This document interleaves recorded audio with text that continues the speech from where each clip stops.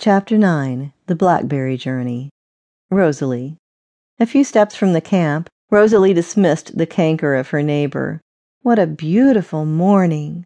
Rosalie knew the other women laughed at Esmeralda and not at her. They knew that she would never betray Walteri, and certainly not with Punca.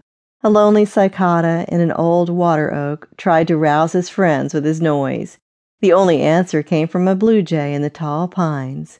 The bright sun warmed her from the cool breeze that stirred in the fronds of Spanish moss hanging from the red oaks. Thank you, Lord God, for another day.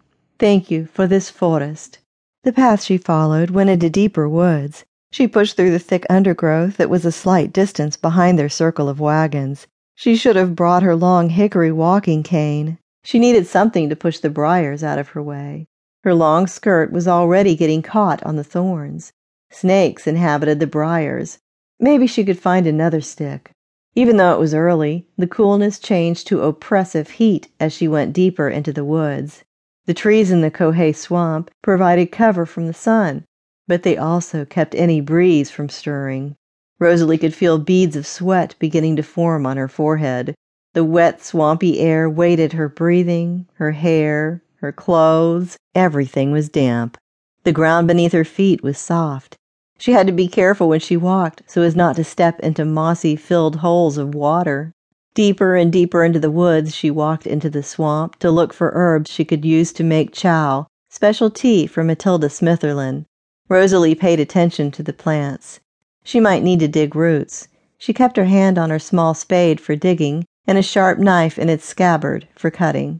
Not familiar with some of the herbs that grew here, she needed to be careful not to pick ones that would be harmful. She lifted the low-hanging branches out of her way, and she saw a large briar bush full of blackberries. That would be wonderful for brewing blackberry tea. Rosalie began picking the berries and putting them into her basket. The bush was full of the big, luscious fruit. She popped one into her mouth and smiled. It was sweet, delicious. She thought about making jam for Walteri. He would love that. Juice stained her fingers purple, and her arms bled from scratches caused by the sticky thorns on the blackberry stalks. Rosalie hardly noticed. Her basket was about half full when she thought she heard the sound of another woman. "Who's there?" she called out. She heard it again, and once again she asked louder, "Who's there?" Is this the panther Walteri was talking about? Why hadn't she brought her long walking cane with her? How was she going to protect herself? Climbing a tree would do no good. Cats could climb too. Rosalie kept picking blackberries as she watched over her shoulder.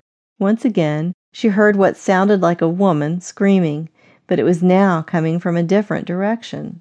The big cat sounded as if it were getting close. The squirrels chattered as they rushed to get out of the way.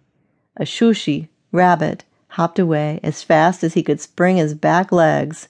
The birds in the tall trees were screeching as if to warn that danger was ahead. The cat's musky odor replaced the succulence of the berries. Again she heard the scream, and then a second scream. The screeching came from two different directions. What was happening? What to do? 2 panthers? Her mouth went dry. Her perspiring hands dripped juice on her shirt. She tried to slow her breathing. If she tried to run, her feet would bog in the not quite firm ground. The cat would chase after her more if she showed fear. At the moment she thought her heart would jump out of her chest. She heard someone calling her name. "Rosalie, Rosalie, where are you? Where are you?" Walteri. Riding a pony, he carried his long hickory stick and a gun. She had never been so happy to hear her man. "Walteri, my old man, what are you doing here?" "I told Mr. Caleb. I says my Rosalie went into the woods to gather herbs and pick blackberries down near the edge of the Cohay swamp, where the berries are extra big and juicy. When Mr. Caleb heard you was in the woods this morning, he sent me to look for you." "I know how to find my way back from where I go." She winked at him. "I'm glad you came, Cher. I hear panthers." Her voice broke. "Tell you the truth, I am so scared. Caleb say his neighbors lost 3 fat calves to the panther. He got blood in his nostrils." A rare breeze whished, carrying the start of eerie sounds on its wings.